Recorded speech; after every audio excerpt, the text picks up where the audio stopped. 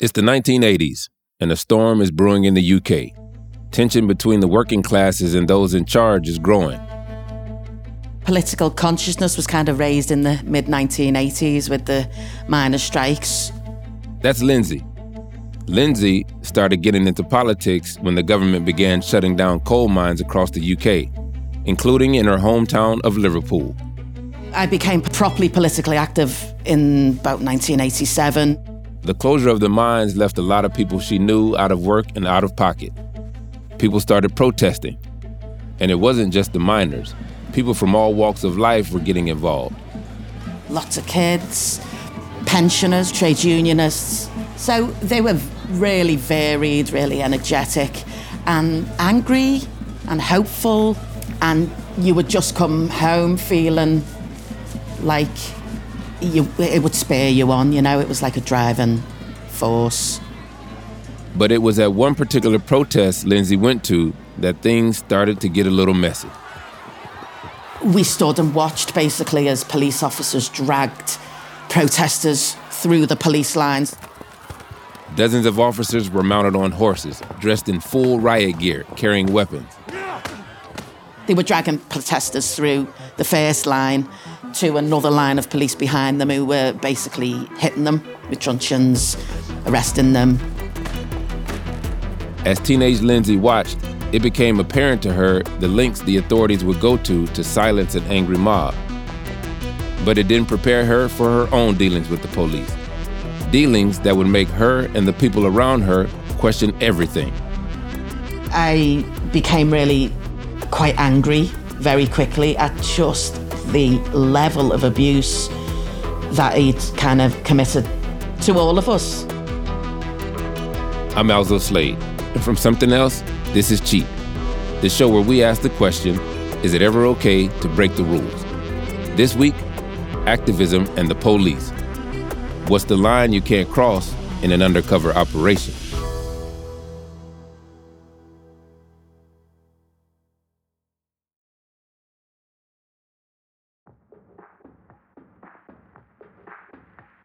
It's fair to say activists and the police don't have the best of relationships. I've witnessed protests that have escalated and ended with violence. I've personally been maced, pepper sprayed, thrown to the ground, and even shot with rubber bullets by authorities. It's easy to have contempt for police in situations like this. But that's the thing. Both sides usually blame each other. The police say they're just doing their job, and the activists think the police can't wait to use force on them. These battles are played out in plain sight. They're filmed with camera phones, and people are sometimes held to account. This, however, is the story of what happened when the war went underground, and the police implemented cloak and dagger techniques that really blurred the line between what's acceptable and what isn't. It's 2015. And British Home Secretary Theresa May is due to give a statement in Parliament. On her agenda today is the police, specifically those tasked with policing political activists from the 60s and onwards. There are only a handful of MPs in the room. But even with a small audience, her words are set to travel far and have huge consequences. Given the gravity of what has now been uncovered, I have decided that a public inquiry, led by a judge, is necessary to investigate undercover policing and the operation of the SDS. But what exactly was Theresa May talking about? What have the police done to warrant a public inquiry? Who better to ask than an actual cop? Yeah, I'm Jack Morrell. That's Jack, a true crime novelist and host of the Psycho Killer podcast. But before writing about crime, he was fighting it. I was a British police officer for my 30-year career, from 1985 to 2015. Jack was an officer in the UK in the 1990s, at a time when the police were taking a lot of interest in political activist groups, specifically animal rights activists. So much so that they set up a whole unit to monitor these groups. I think it was the National Public Order Intelligence Unit was formed in the UK to sort of coordinate how the UK deals with it. The National Public Order Intelligence Unit. A lot of words that don't even make a good acronym. Amongst other things, the employee were involved in trying to get a gauge on what protests were happening and where. How will they be travelling? What are the motivations? And to try and consider whether it's all going to go wrong, whether there's going to be disorder, damage. In order to get this information, the cops needed, informants, a snitch basically. Someone within these activism groups that was willing to share with the police the who, what, when, how, and where of upcoming marches and demonstrations. The idea that police informants were somebody smoking a cigarette in a bar and writing stuff on the back of a cigarette packet weren't quite true. The term now is covert human intelligence source.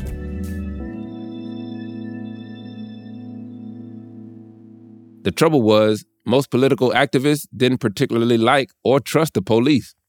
I mean, why should they? For them, they were the other side, the guys who arrested them at protests, hit them with batons. I mean, the majority sure as hell ain't gonna be snitching for them or be a covert human intelligence source, to use Jack's phrase. It was clear that the cops needed a different way to get the information they needed. If the activists weren't gonna speak to them freely, they'd have to go behind enemy lines. And by that I mean, go undercover. I've always wondered about going undercover. I've never really had to do it myself in any of my stories, but I actually know someone who has. My producer for this story, Cav. Hey, Cav, man, how's it going, bro? Top of the morning. I'm really curious about the psychological effects of going undercover. I'll start off by saying it's super cool. I had my first undercover assignments when I was 18, and I don't know many 18-year-olds who can say they've worn secret cameras and pretend to be someone else. You thought you were like some James Bond dude or something. Oh, yeah, definitely. But without the license to kill. Just to be clear, I didn't shoot anyone. And how long did you have to go undercover? How long was your assignment?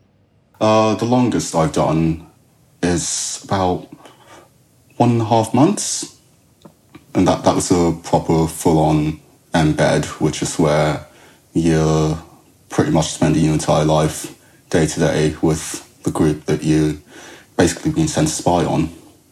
So your job is to ingratiate yourself with these people, get them to trust you. And I imagine in that time, you are establishing a connection with these people. So what is the level of dishonesty that you engage in order to do this job? You want to get them to open up to you. And the way you do that is by removing any doubts that you're fed, or in my case, you're a journalist. Let's be clear, a lot of the people that I was embedded with, I wasn't from that background. I had to relearn a completely different life, completely different way of speaking in some cases. Let's say one of my targets was a bunch of Nigerian fraudsters. I'm not going to be speaking like this because this is someone who sounds like the man, the feds. What I did in that case was change the way I was speaking. In fact, I changed my accent. So you hear me like this is Cav speaking. But right now, I'm speaking like Olatunde, who was one of the characters that I was playing. And that removes any doubt, because what British policeman is going to be speaking like this? Did you feel like you were cheating while undercover?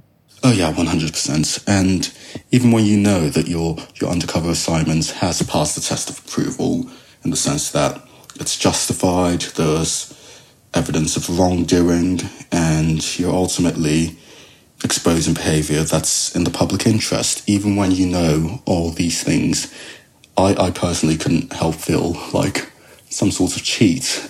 And because at the end of the day, you're lying to people, and sometimes I just go home and just have a shower, just as a sort of way of washing away the guilt.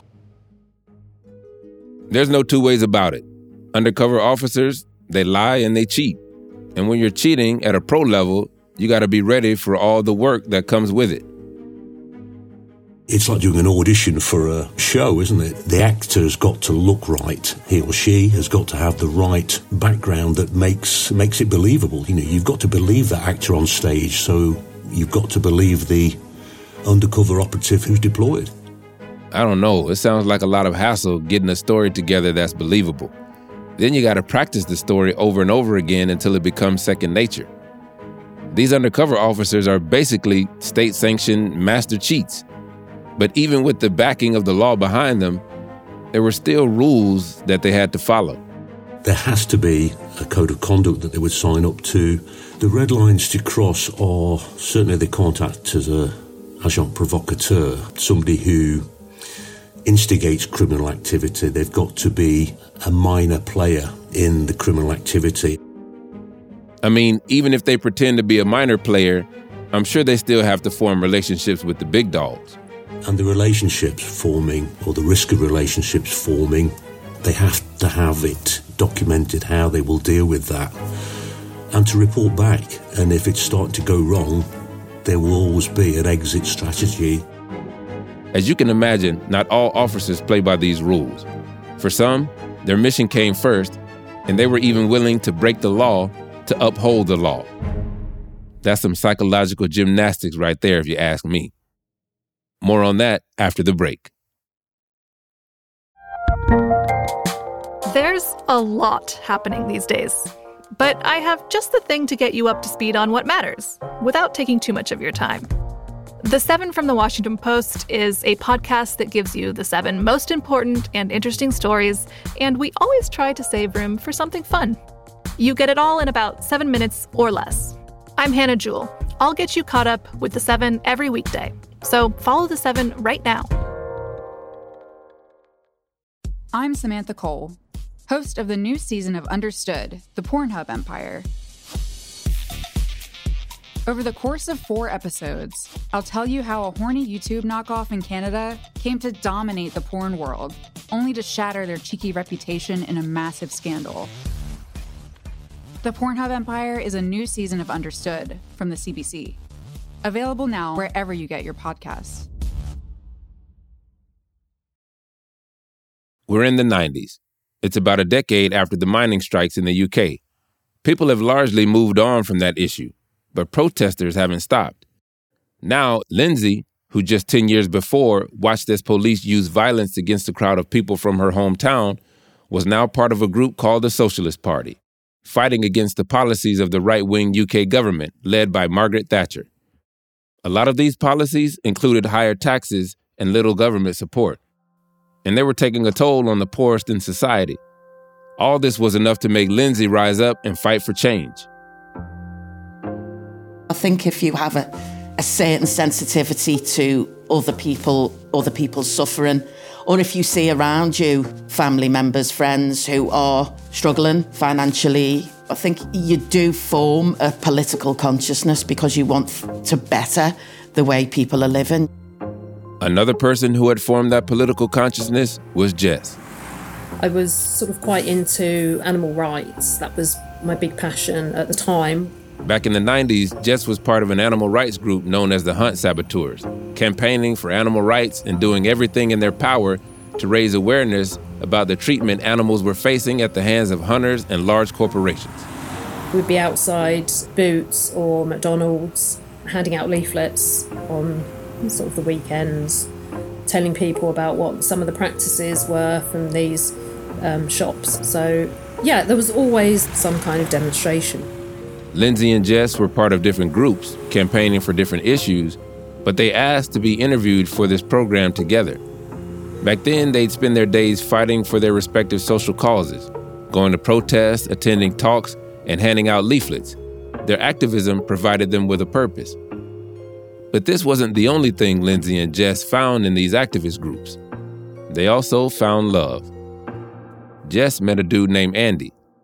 I was 19 at the time when I met Andy Van, I knew him as, and he would come out on the hunt demonstrations and he would come out when we were doing the picketing. You know, more times than not, falling in love ain't easy. It's not like the movies where you just lock eyes with someone and instantly decide boom, that's the one. Sometimes it can be a slow, bumpy ride.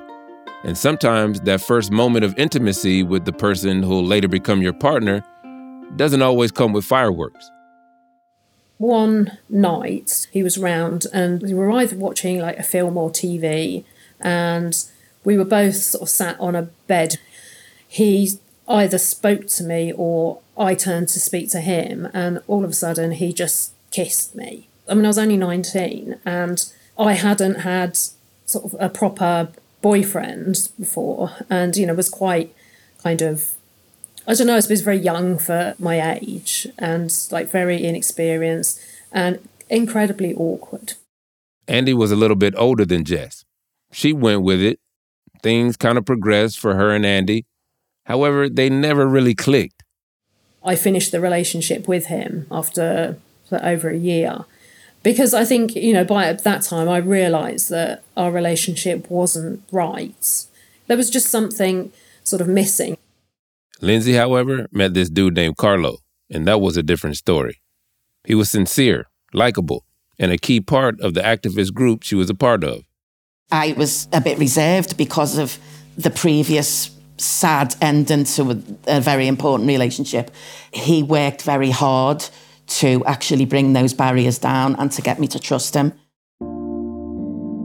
As time went on, Lindsay warmed up to Carlo. She started to let her guard down and open up to him. Their relationship started to blossom. So he booked us a surprise holiday in Venice and didn't tell me until we were going to leave a couple of days later. And it was just the most beautiful, romantic holiday. I very clearly remember him telling me he loved me on the plane over. It was just perfect, you know, and me reciprocating at that point. Seems like this dude is pretty smooth. I mean, he's landed on kind of thick. Surprise trips across the world with the magical words of, "I love you." But before long, cracks started to emerge in Lindsay's relationship. So the first time he disappeared for 4 days, and bear in mind, although we didn't see each other every day necessarily, we were in contact every day. And so to disappear for 4 days, for him to be completely uncontactable, really rang alarm bells. Yeah, going missing in action, that's not really romantic. He also began to show a little bit of disdain for me, you know, just a little. He wasn't as interested in meeting up. He would break dates, which he'd never done before. After a while, Lindsay said, enough is enough. And so I also brought the relationship to a close. Breakups are never easy. Actually, they suck, especially when you have to end things with someone you love and you see a future with. But somehow, somewhere, we find the strength to carry on with life. And that's exactly what Jess and Lindsay did. Until one day, news broke that turned their lives upside down. It's 2010, and a group of environmental protesters are appealing a criminal sentence. They've been accused of plotting to occupy a strategically important power station in the UK and potentially shut down power to the whole country. Their fate seemed sealed. And then, out of nowhere, a twist. A saving grace. There were two strands of investigation, really. One was the conduct of the undercover deployment, and secondly was the record keeping, I suppose, and the disclosure of case material to the trial of several people who were charged with planning to close down a power station, which obviously is a pretty major occurrence. It soon came to light that one of the police officers who'd gathered evidence against these environmental protesters hadn't been disclosed to the defense team. And this wasn't just any old cop. It was an undercover officer, and his name was Mark Kennedy. He was deployed for 7 years, which, okay, is fair enough, but, you know, there's risk with that. 7 years? That's a seriously long time to be undercover investigating activists. I mean, I feel like if you're undercover for that long, you might as well say that that's just your new life. As the case unfolded in court, it became clear that Mark had taken this job too far. It turns out that in the 7 years, he was forming long-term sexual relationships with some of the activists who he was deployed against. So this cop, Mark Kennedy, who'd been given strict rules not to form any intimate relationships, decided to, break these rules and form intimate relationships. Now, rule breaking is bad, but what if he had a reason, an excuse? Going undercover comes with a lot of stress, a lot of pressure. And Mark Kennedy's deployment wasn't your standard undercover op. Most ops last around 12 months, and then it gets reviewed. Kennedy was undercover for 7 years. And when you're living a double life for that long, do you even remember who you were in the first place? Surely you're bound to crack at some point. Mark Kennedy claimed the Stockholm Syndrome, where, if people have heard the term, where people, particularly who have been hostage, they start to develop a sympathy and even a relationship and attraction towards their captors. No. Wait a minute. Captors? Who's the captor?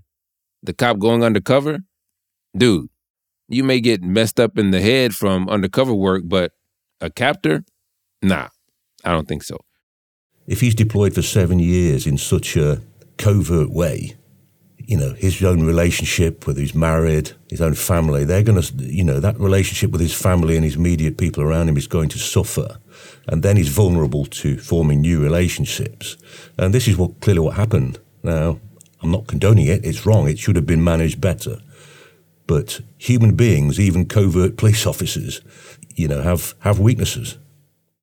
When this information was discovered, the case against the environmental activists was dropped. But that was only the beginning. Many more activists outside the case started to suspect they too had been spied on, and they were demanding an investigation. I mean, can you imagine the head scratching from all the activists? They were probably looking at the person they were dating like, wait a minute, you came into my life kind of strong. Could you be a cop? In the end, those in power caved, and a public inquiry was launched to investigate the methods of undercover police officers working for the National Public Order Intelligence Unit. It's the public inquiry which promises to uncover undercover policing, the extraordinary, unorthodox infiltration methods used by officers over 5 decades. Here's a news report from the UK's Channel 5 News in 2015. And we'll look at the extent to which police had sexual relationships with members of activist groups to manipulate them. I got a message from somebody on Facebook, and then sort of brought up this, have you seen this about the spy cops?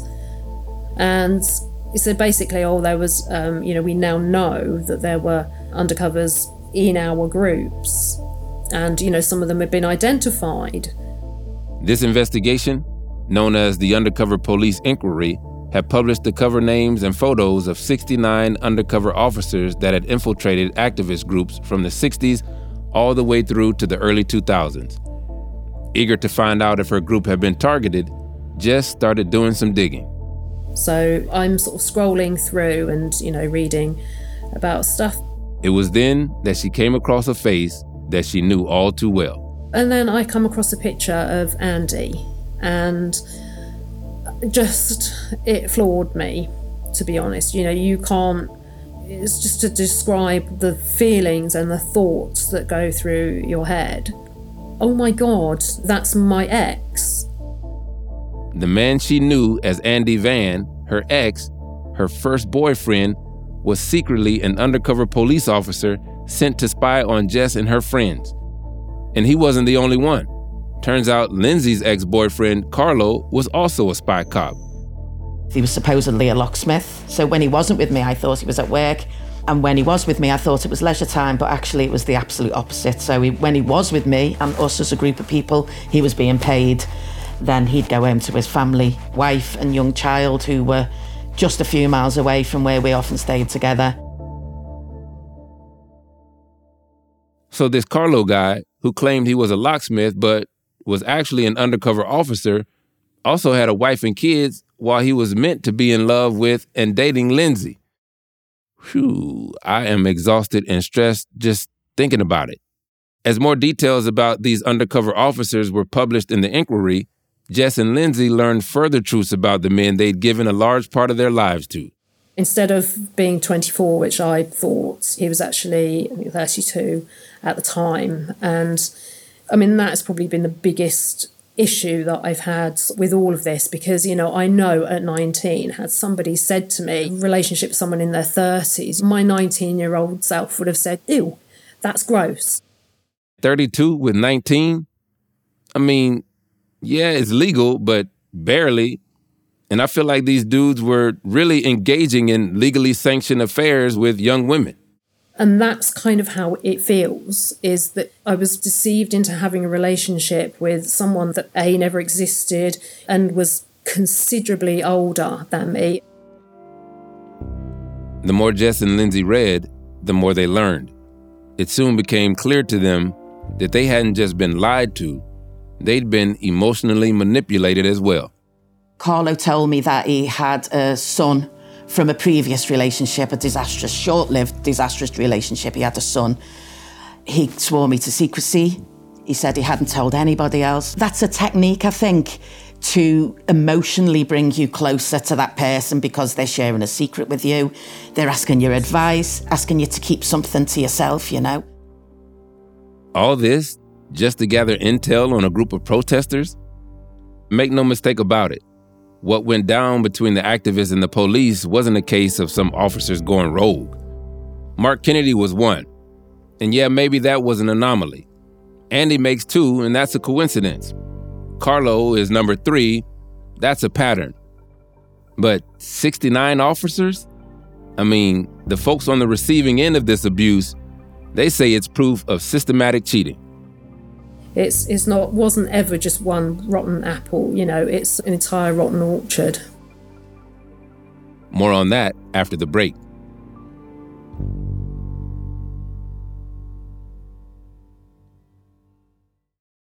If you're looking for a smoking gun, I can absolutely guarantee you, you will not find it.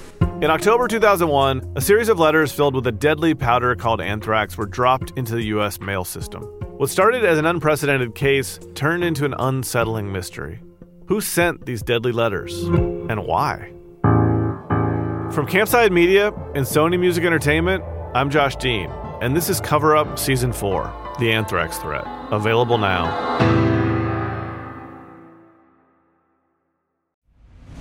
I'm Nick Friedman. I'm Lee Alec Murray. And I'm Leah President. And this is Crunchyroll Presents The Anime Effect.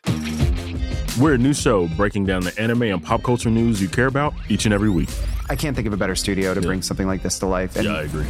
We're covering all the classics. If I don't know a lot about Godzilla, which I do, but I'm trying to pretend that I don't right now. Hold it in. And our current faves. Luffy must have his due. And we agree on some things, but not on everything. Oof. I remember, what was that? Say what you're going to say and I'll circle back. Listen to Crunchyroll Presents The Anime Effect every Friday, wherever you get your podcasts. And watch full video episodes on Crunchyroll or the Crunchyroll YouTube channel.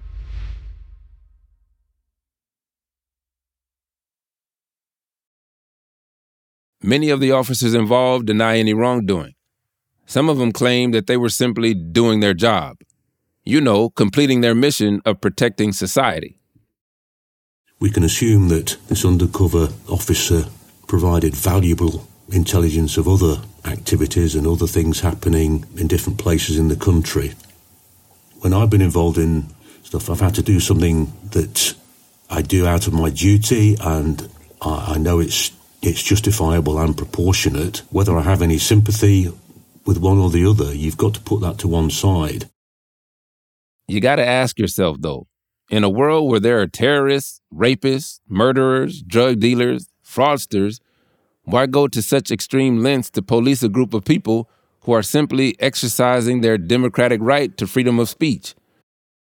I mean, yeah, some protesters were committing what could be deemed as criminal damage, but does that mean they deserve to be spied on, emotionally violated, and their privacy invaded?